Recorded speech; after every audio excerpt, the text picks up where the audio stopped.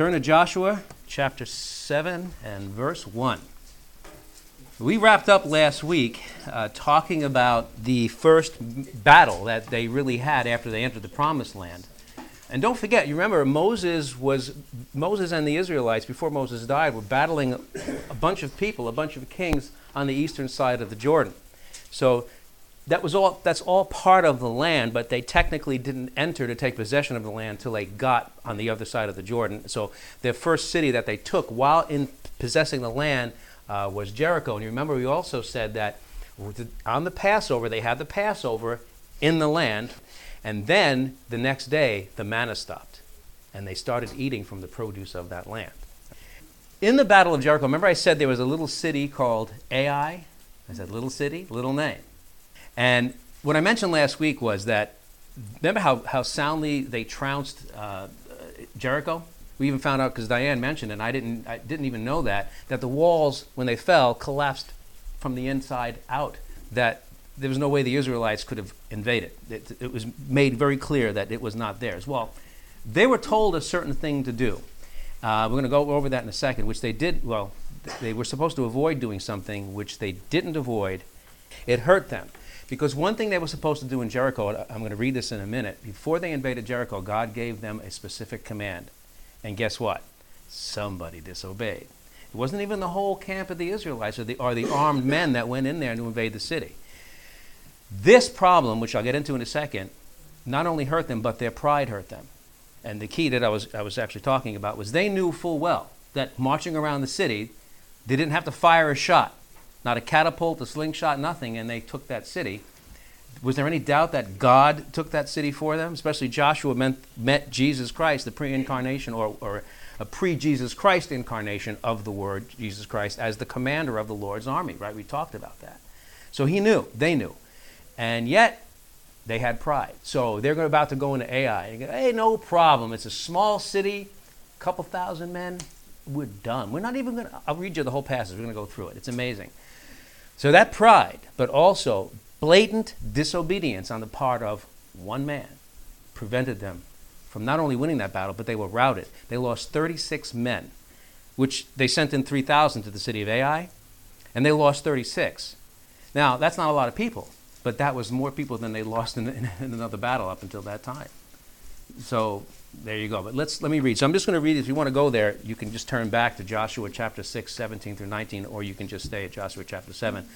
What I'm reviewing here is what the order of the Lord was as they were preparing to take Jericho. Joshua chapter 6 and verse 17. The city, Jericho, of course, and all that is in it are to be devoted to the Lord. Only Rahab the prostitute and all who are with her in her house will be spared, because she hid the spies we sent. But keep away from the devoted things. Now, these devoted things are idols, any kind of gold or silver or any kind of implement or anything that was devoted to other gods. This is how detestable serving other gods is to the real God. So he says here in verse 18, but keep away from the devoted thing so that you will not bring about your own destruction by taking them. I'd say that's no ambiguity there. Otherwise, you will make the camp of Israel, the whole camp, liable to destruction and bring trouble on it. Now listen to this. So now this is going to qualify what they can do. All the silver and the gold and the articles of bronze and iron are sacred to the Lord and must go into his treasury. So they're not supposed to take anything. You get that? No personal plunder. You can take the good stuff and put it in the treasury of the Lord. The detestable things you're not supposed to take at all. It sounds pretty clear. Let's start with Joshua chapter 7 and verse 1. But the Israelites acted unfaithfully in regard to devoted things. Boom. Right there, you're told. Oops. Achan, boy, he was Achan, and he's going to be really Achan when he has this sin dealt with.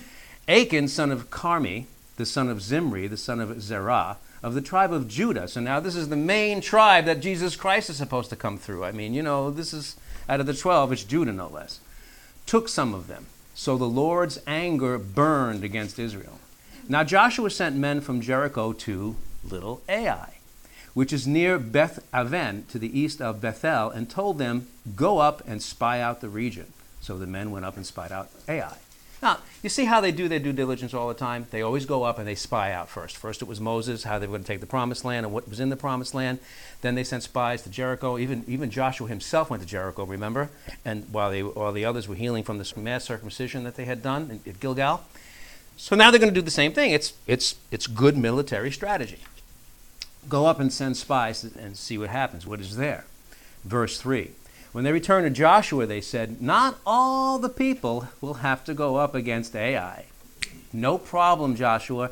Send 2,000 or 3,000 men to take it, and do not even weary all the people. It's like, don't even bother everybody. Just take a core group of people and just go up there and just make quick work of it. That's basically what he's saying here. For only a few men are there. Right. So about 3,000 men went up. But they were routed by the men of Ai, who killed about 36 of them. They chased the Israelites from the city gate as far as the stone quarries and struck them down on the slopes. At this, the hearts of the people melted and became like water. Can you imagine now all of the Israelites, hey, they're going to go in there, no problem. Just had this big victory at Jericho. No problem. No problem. And now they're shaken in their boots. They are totally dejected and they are totally demoralized by a few men of a little city called Ai. We're coming to some parallels here, right? We always look for the parallels, especially, as I've said before, and I want to keep stressing it, what was Jesus' name? Was it Jesus? It was Joshua. What's in a name? In the scripture, the names are very important. All right. Verse 6 in chapter 7. Then Joshua tore his clothes and fell face down to the ground before the ark of the Lord, remaining there till evening. Joshua, you can see, is really troubled here. The elders of Israel did the same. All of them, all of the priests, all of the elders, they all bowed down now to the Ark of the Covenant, and they're praying to find out what happened here, for God's resolution. And Joshua said, sovereign Lord, why did you ever bring this people across the Jordan to deliver us into the hands of the Amorites to destroy us?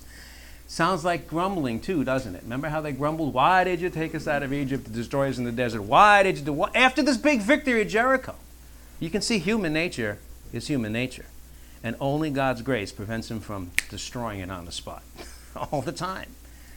Sovereign, if only we had been content to stay on the other side of the Jordan. They're saying, look, I didn't even want to listen to you. We should have just stayed there. If only we had been content to stay in Egypt under slavery. If only. How's your life with that?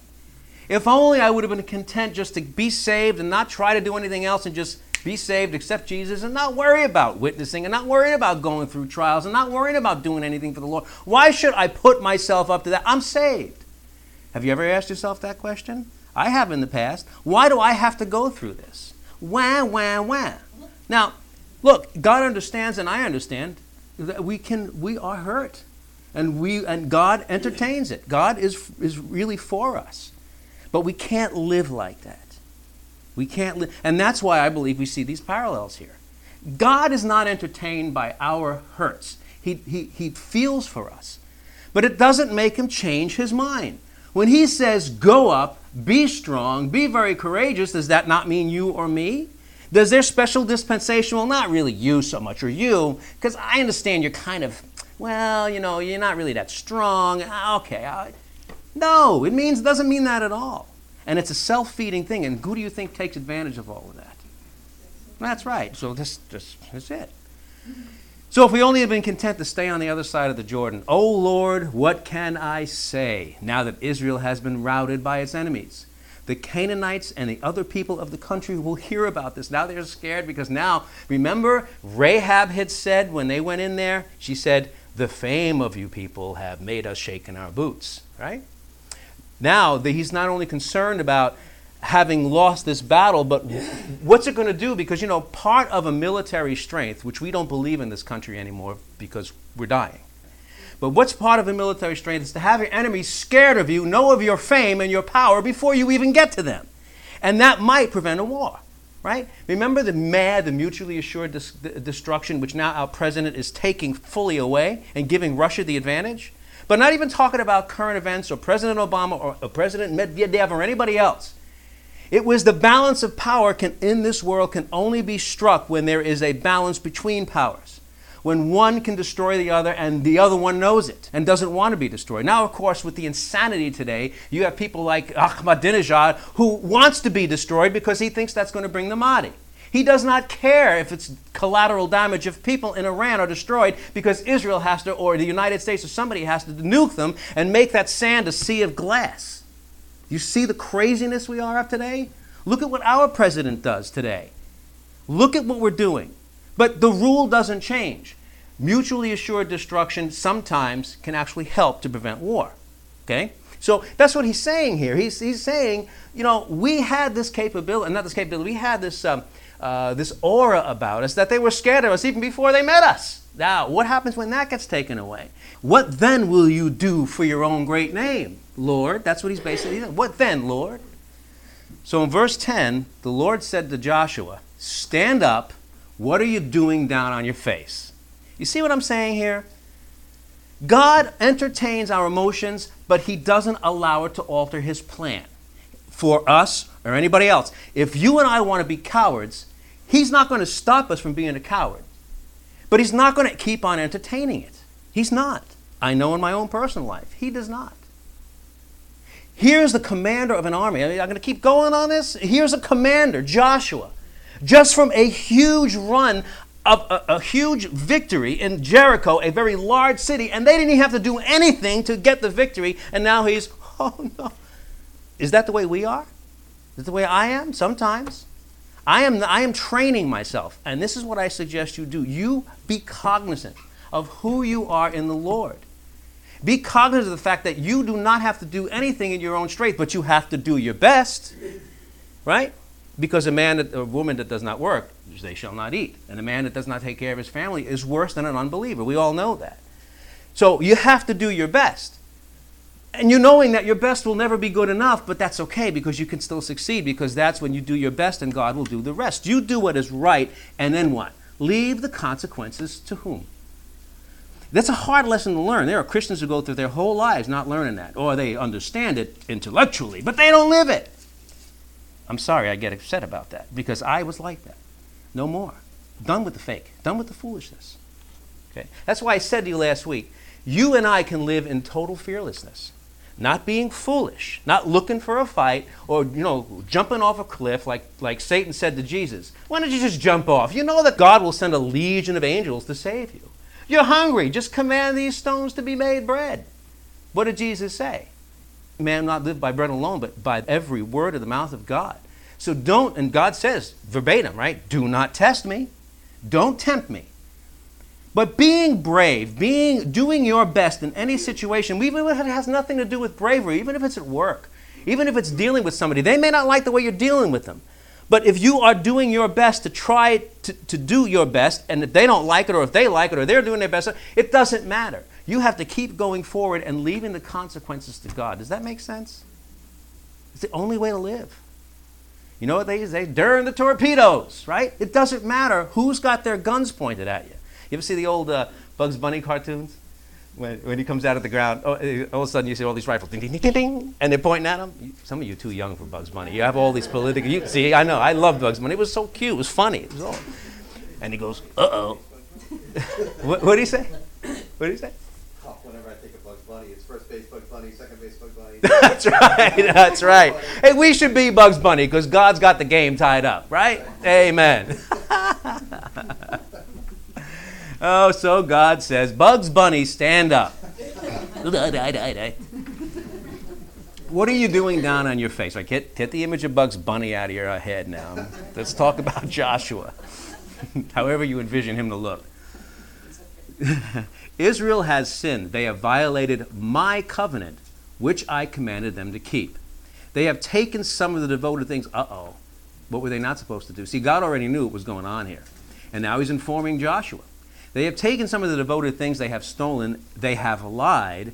They have put them with their own possessions. Uh-oh. 3 strikes. You're definitely out, speaking of baseball. That is why the Israelites cannot stand against their enemies. They turn their backs and run because they have been made liable to destruction. I will not be with you anymore unless you destroy whatever among you is devoted to destruction. He says, and this is the key for us, remember that phrase, destroy whatever is among us that has been devoted to destruction. Anything we have as idols, any sin in our lives, that is the key. If we talked about this in the law of the Jews, right, especially with the days of unleavened bread, leavening is a type of sin, or it shows sin, and they're supposed to be cleaning their house once a year for the unleavened bread and getting sin out of their lives. They harbor leaven. It may be good for the bread that they like to eat, because who wants to eat flat bread all the time? But that's not the point. The point is that you're supposed to destroy it because it is in symbol something that has been devoted to destruction. You get it? That's the point. So hidden sin in the camp made God's anger burn against them. It had to be exposed and it had to be dealt with. Israel was told in no uncertain terms that Jericho was won for them by God and not by their own power, but they still balked and they still chalked this major victory up to their own military prowess, even though the walls fell the other way. I love that, Diane. I'm so glad you said that, because I did not know that. It turns out that Achan of the tribe of Judah, as we read, coveted and plundered from Jericho, as he put it in Scripture, as it was written, a beautiful robe from Babylonia. 200 shekels of silver and a wedge of gold weighing 50 shekels. Now, listen to this. What did God say about the booty, the plunder? He said two things. He said, don't take any of the things that were devoted to evil, that were devoted to idols or other gods. He also said, do take the silver and the gold, but do what with them? Right, don't keep it for yourself. So here's 3 examples of both. This man took a beautiful Babylonian robe, which probably was used by one of their priests. I'd say it was dedicated to idols, most probably. And 200 shekels of silver and a wedge of gold. Uh-oh.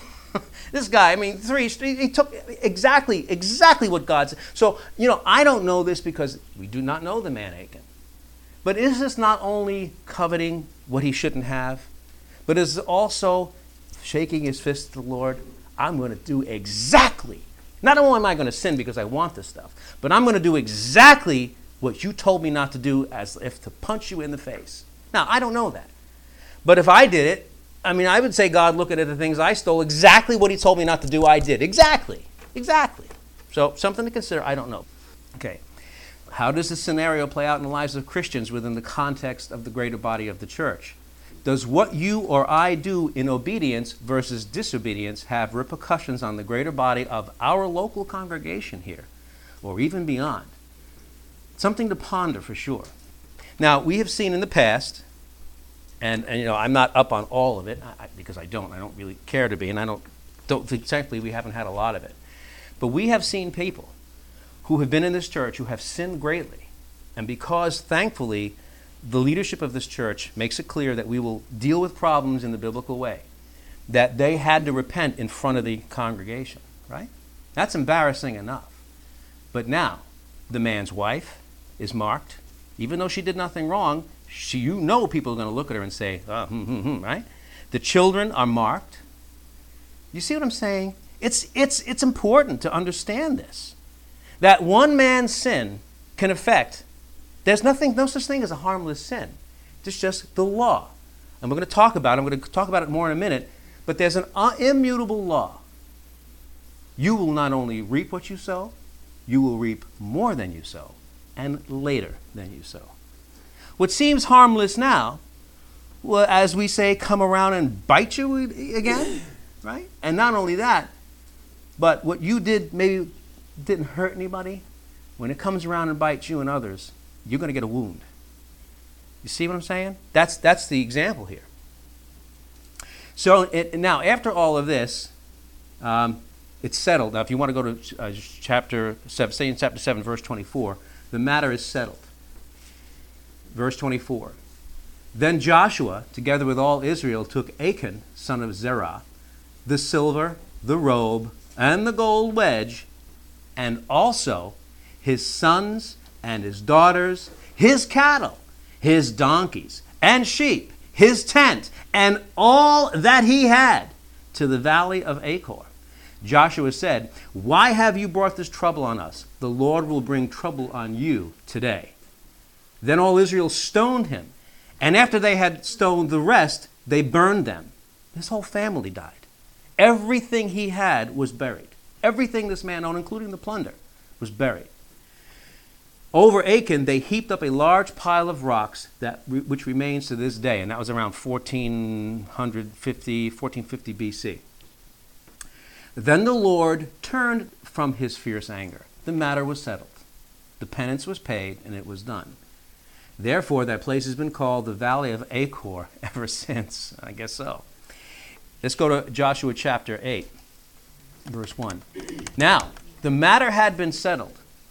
You can just stay there for a second, but God now instructs Joshua to go ahead to take Ai, and this time, since the sin of the camp had been dealt with, 30,000 Israelite men soundly took the city and brought back the plunder, and God had instructed them to do that. So, you see, they were allowed to take the plunder from Ai. I'm not going to go through all the scripture because it's not necessary to do that, but you can read it for yourself. The end of the matter of the defeat of Ai, after the sin in the camp had been dealt with, Joshua chapter 8 and verse 33. So roll forward to verse 33. All Israel, aliens, and citizens alike, with their elders, officials, and judges, were standing on both sides of the Ark of the Covenant of the Lord, facing those who carried it, the priests, who were Levites.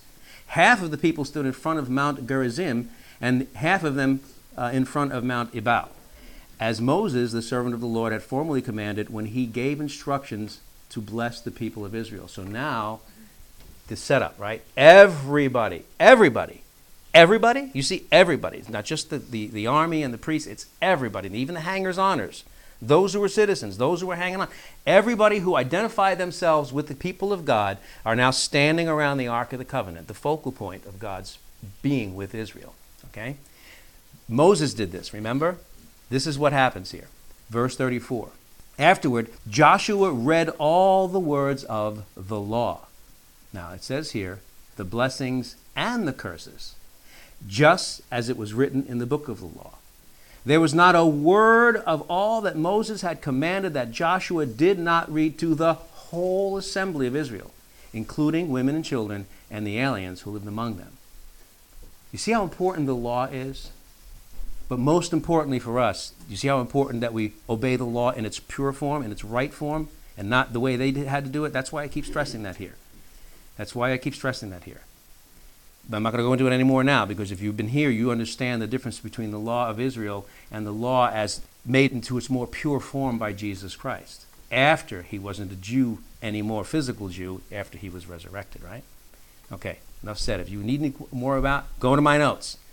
I got a whole dissertation about the law versus the law, and I think it'll be very enlightening to you if you have any question about it. Is it separate? Yeah, it was February 8th of last year, are the notes, and also a special audio section. I did a whole dissertation on it. Go to the home page of my notes, and you'll read there exactly. It'll tell you exactly where it is. That's how important it is, because I and my wife and my children were under this law. We thought we had to live the law as the Israelites did. Not only is it impossible, it gets you off the scent of God. It's self-deprecating. It's absolutely painful, and it ruins your life. It does. So all you legalists here, you better think about that. And you're not going to earn yourself one iota of favor in God than you already have by accepting Jesus Christ. But that doesn't mean, like I said before, that grace means, hey, no law, I can do whatever I want. Because what did we just talk about? Sin. What did we just talk about?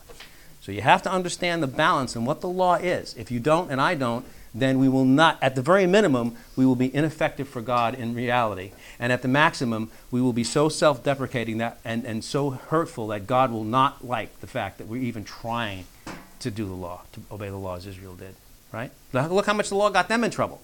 The law is what? A yardstick. When you're going to build a house, and you have all sorts of measuring tools, T-square, all kinds of measuring tools, you don't build a house with the tools, because it's going to be hard to live under a house with all of these, measuring sticks around you and rulers and all sorts of things. You build the house with materials, but you can only build that house by using those measuring tools to measure the materials of which the house will be built. That's the law. Your life is the house. The law is the set of rules by which you construct that house. The law itself is not the house. Make sense? That's really all it is. Okay. The battles at Jericho and Ai serve as reminders to us today that God takes sin and disobedience very, and I have in my notes underlined, very seriously. Even our small individual sin is counted as very serious because it can destroy the sinner and affect many, many others in its wake. You've heard of the quote-unquote law of unintended consequences? How much do we see that today? I meant to do good. Unfortunately, it didn't work out that way. So we'll do something else. Oh, it didn't work out? Well, it's okay because it's fine. It's okay as long as I meant to do good. Sorry, that don't work. Look at the way our government runs. And by the way, a lot of it's not meant to do good. A lot of it's doing exactly what it's meant to do, is enslave people. That's another story. But it always is, I meant to do good. I meant to do. How many times have you said that in your life? I meant to do good. I just didn't prepare right. Or now look, we all fail once in a while. That's true. But if you see your life where you're always meaning to do good, but it doesn't quite work out most of the time, you got to go into your closet, your prayer closet with God, and find out what you're doing and how are you going about it. Maybe you're not listening to. Maybe you're disobeying. Maybe you needed some instruction. I mean, I say you, I mean me, but I'm cognizant more now than ever, and that's what I'm trying to tell you. You know, the first step to a cure is realizing you've got the problem. That's the point. So the most severe impacting sins are many times those which seem to the sinner as so small and relatively insignificant as to not being too bad or too evil, or really not hurting anyone. Wrong. Because the worst form of unintended consequences are when you and I sin, and then it starts that snowball effect of consequences, which you may not even see because you reap later than you sow and more than you sow. I'll give you one example, because you know this is true. The husband or the wife who cheats on the other one picks up a venereal disease. Oh, but they didn't know they were going to get it. And then they go back home, and they, guess what? They just, unbeknownst to the mate, they commence their relations like nothing's happened. Oh, it only happened once. I was in a bad situation. I felt bad about myself, and my spouse made me feel bad, so I had this relationship, but it's gone. Lord, forgive me. And guess what? Are you forgiven? Yeah. But the venereal disease is still in your body. And guess what you're going to transfer to your spouse? Or if that other one becomes pregnant, if it's a husband, guess who may be knocking at your door when your wife answers the door and says, hey, I'm carrying your husband's child. Oh, you didn't intend it. That's too bad, because that's the law of unintended consequences. A little bit of leaven. You put a little bit of yeast in a lump of dough and you let it sit. What happens? You make pizza, you make bread. What happens? The whole lump is infected. That's what it's all about. And that's why I'm making this point. That's the major lesson to serve here. Worst of all, Christians whose sin shames the glory of God, and God will not, even as grace and mercy is applied in the situation, if you and I are shaming the glory of God as a practice, He will not allow that to go unchallenged, and at some point, you will be brought to task. And I fully believe that there are some people who are taken home early because they will not stop defaming the name of the Lord. They live lifestyles that are awful. And God says, I will not have my name besmirched. That was the only reason why we're saved. That was the only reason why God will not destroy Israel. Is why? Because of His name's sake. So think of that. It's very important. I mean, I know you know this intrinsically, but I'm trying to make the point with obvious facts from Scripture here of what this all means. We have a great God of endless grace and mercy and compassion. These are His key attributes. He tells us. And it's a good thing they are, because with a being with God's power, you want Him to have grace and mercy. His key attributes are the very reason we are not consumed on the spot, and further, why we are guaranteed forgiveness that we in no way deserve. But we better understand that we're not living just for the forgiveness. We are living to bless others. We are living to resist the law of unintended consequences. And most of all, what are we living to do? Glorify His name. So it's not that, hey, it's a give and take, I forgive, keep going. No. You live to glorify His name, because you and I would not be here today if it wasn't for His condescending to us and making us His children. But always remember, and I'm just going to read this, Deuteronomy chapter 6, verses 13 through 19. The book of the law, one of the books of the law, right? The 5 books of Moses. Deuteronomy chapter is in my notes, so you can just listen. What is an instruction to Israel? Fear the Lord your God. Serve Him only, and take your oaths in His name. Do not follow other gods, the gods of the people around you. For the Lord your God, who is among you, is a jealous God, and his anger will burn against you, and he will destroy you from the face of the land. Do not test the Lord your God as you did at Massah. Be sure to keep the commands of the Lord your God and the stipulations and the decrees he has given you. Do what is right and good in the Lord's sight. Remember we talked about Rahab? Technically, Rahab lied, didn't she? Do what is right and good in the Lord's sight. Protect life. Protect life. That's my position. I'm not saying you have to, I'm not saying I'm the end all and be all of the explanation, but I'll tell you what, I will lie to protect my family. I will lie to protect my wife or my children. I will do it. And I'll let God handle the consequences, because I will do what is right. What is right? What is good? What is right? Do what is right and good in the Lord's sight, so that it may go well with you, and you may go in and take over the good land that the Lord has promised you in an oath to your forefathers, thrusting out all of your enemies before you, as the Lord said. Now we see what happens. Israel's enemies were not thrust out before them when they did exactly the opposite of what they were told so many years ago. Right? That's the point. Do not stop, or stop right now if you are making the grave mistake of living in sin while continuing on the never-ending grace of God to, quote-unquote, pull you through. Now, I know I'm not talking to anybody here. If I am, don't have to raise your hand, because I'd have to raise my hand. That's the point, right? Warn those you know who are living in sin while praising the Lord. It is your job and my job to tap them on the shoulder and warn them. And if they continue to do it, you tap harder. And if they continue to do it, you tap harder. And if they continue to do it, you leave them alone. You cannot change somebody's mind. But we have to intervene and then let them go if they want to run their folly. I'm going to just read this to you here. Let's see. From Leviticus 19 and verse 17. Do not hate your brother in your heart. Okay, so that's the context. Do not hate your brother in your heart. Rebuke your neighbor frankly, so you will not share in his guilt. That's all I'm saying to you. If you see sin in your own life, deal with it first. You see sin in somebody else's life, you help them deal with it. You tell them, and if they refuse, then that's it. You got to just leave it in the Lord's hands, and you can't worry about it. Okay? Turn to 2 Timothy chapter 4 and verse 2. 2 Timothy chapter 4 and verse 2. Hey, this running the notes from the computer is not too bad. I just want to run out of battery life, because then our lesson will end. Prematurely. Let's see.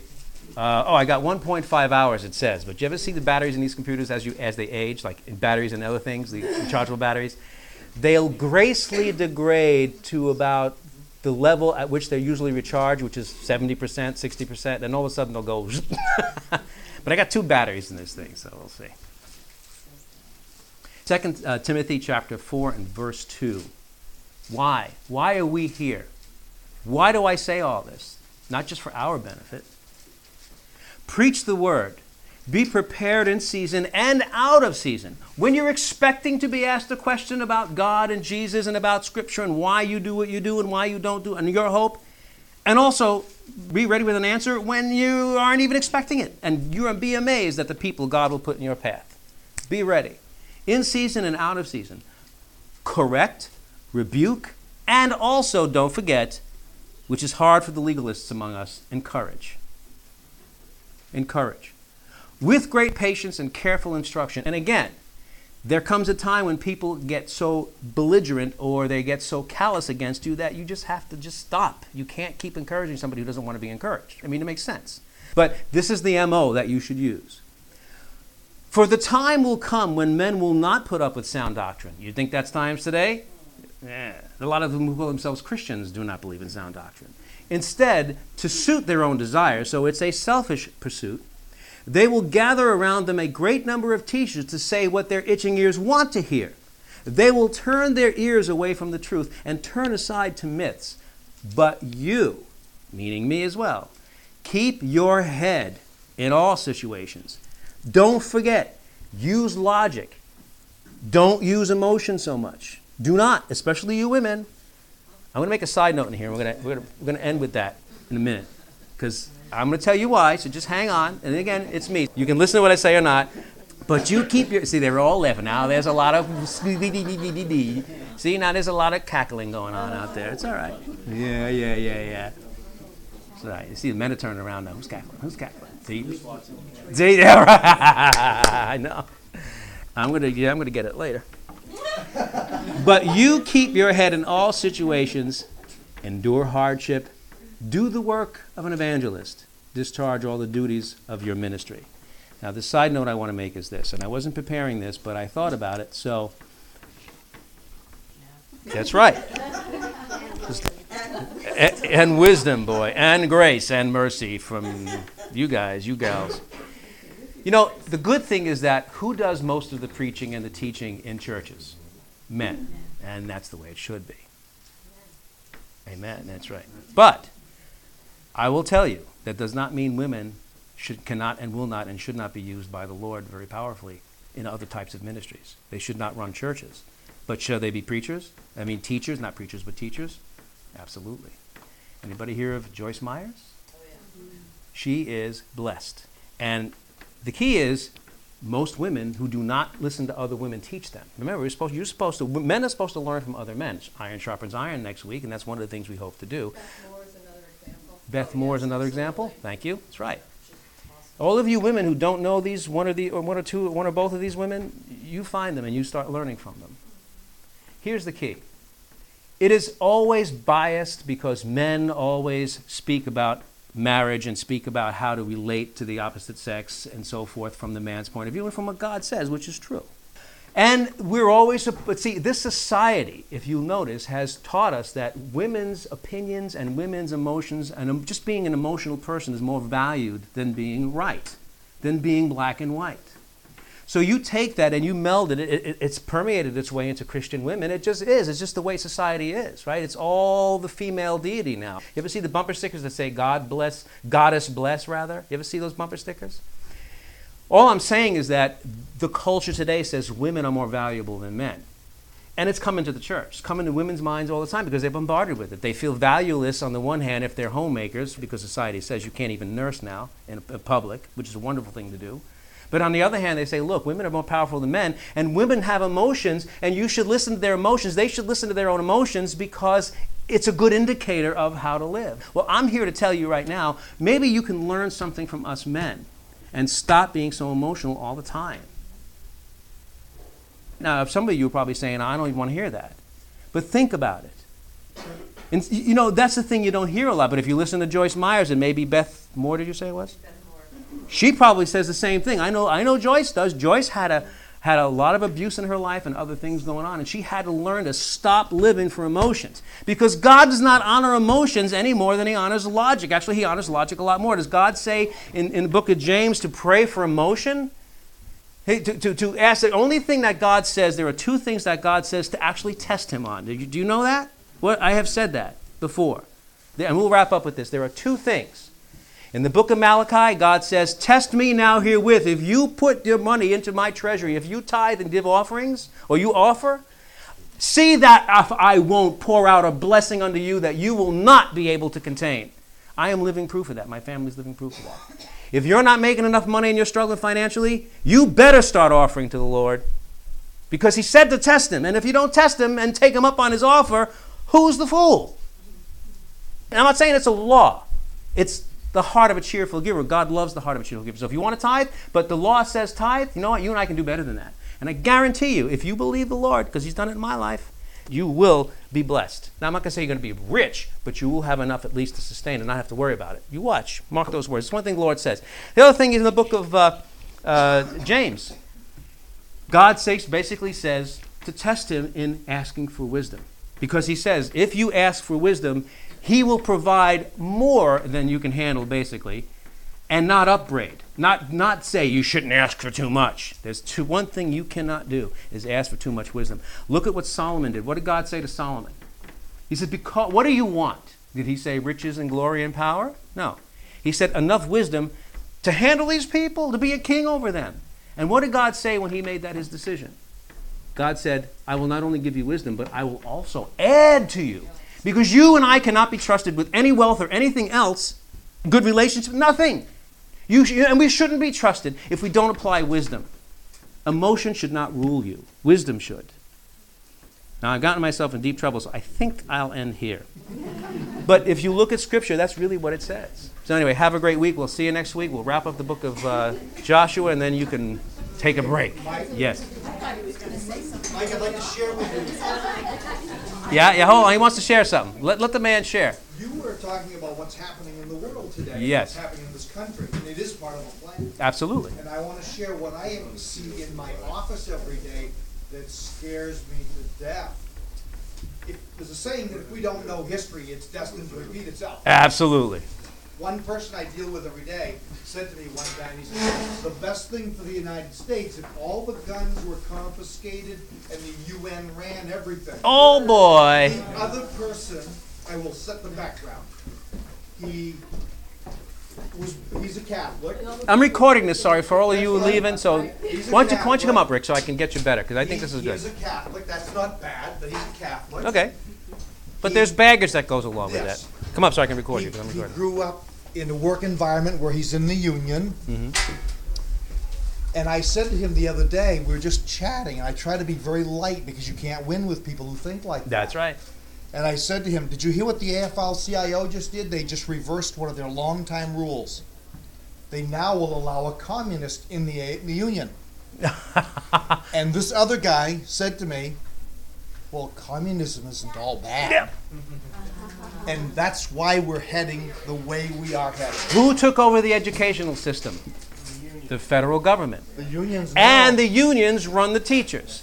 Your children and you and I have been taught what they want us to learn. That's why it takes people like Glenn Beck and others to all of a sudden now teach American history. It's amazing. So, but to your point, Rick, They want to stop teaching American history. Of course they want. They want to start with 18 something, right? 18 something. Right, that was before that. that doesn't count. Right, that was this big to-do in Texas because that's where they have the sanctioning of the school books. I think there was something going on in the news, and that was one of the points. And they had actually people come in finally and protesting. But sorry, I think it's a little bit too late now because all of this has been going on because it was it Brezhnev? Who was it that said to President Nixon, "We will bury you." But without firing a That's shot, right. we're gonna get That's into right. our And we've been children. buried. Back in the 50s, right after World War II, people were complaining they were communists entering the government and the media. And no, that wasn't happening. That's exactly what happened. Communists in colleges and higher education and the teacher, that's what, we're done. We're done.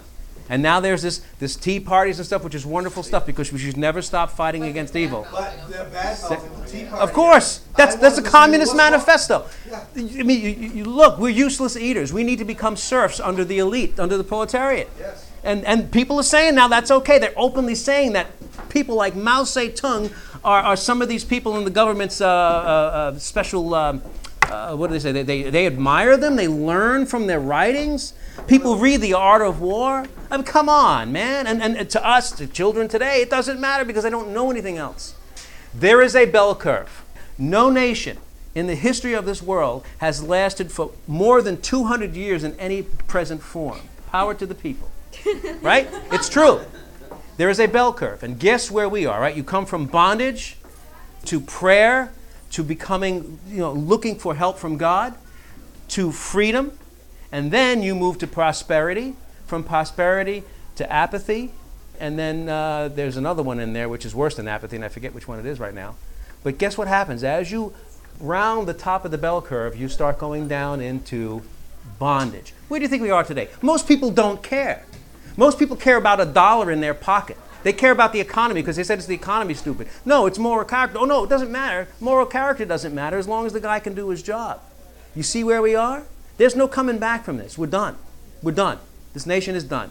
And our president and his entourage, these are world order people. And this has been from President Bush and before. I've been studying this a lot. I'm telling you, there's a lot here. And we can't go, maybe we'll have a history lesson someday. It's going back to the 50s. and But 60s. we're done. I mean, we're at the end of the age. What do you think? The United States isn't even mentioned in Scripture. We're not. Not even in its iteration. Like, if you look at countries, you have to look at the way they were named back in the time Scripture was written and map it into today's map, and you'll see what countries that are being spoken of. There's nothing about this continent here. And even in the end time, in the book of Revelation, there is absolutely nothing. It's either because we've been destroyed, or we're not a main player, or probably a little bit of both, because the rapture will take so many Christians, and guess what? There's still a multitude of Christians in this country more than any other country, single country. The true Christians, the Philadelphia church, if it will be gone. Laodicea and all those others, they'll think they're Christian, but they're probably going to be saved. And I say, And I've said this before, the Sunday after the rapture, whenever that takes place, there will be people coming to this church. Maybe trying to come to this class. Hopefully I won't be here teaching it that day. Anyway, have a great week, everybody. Thanks, Rick.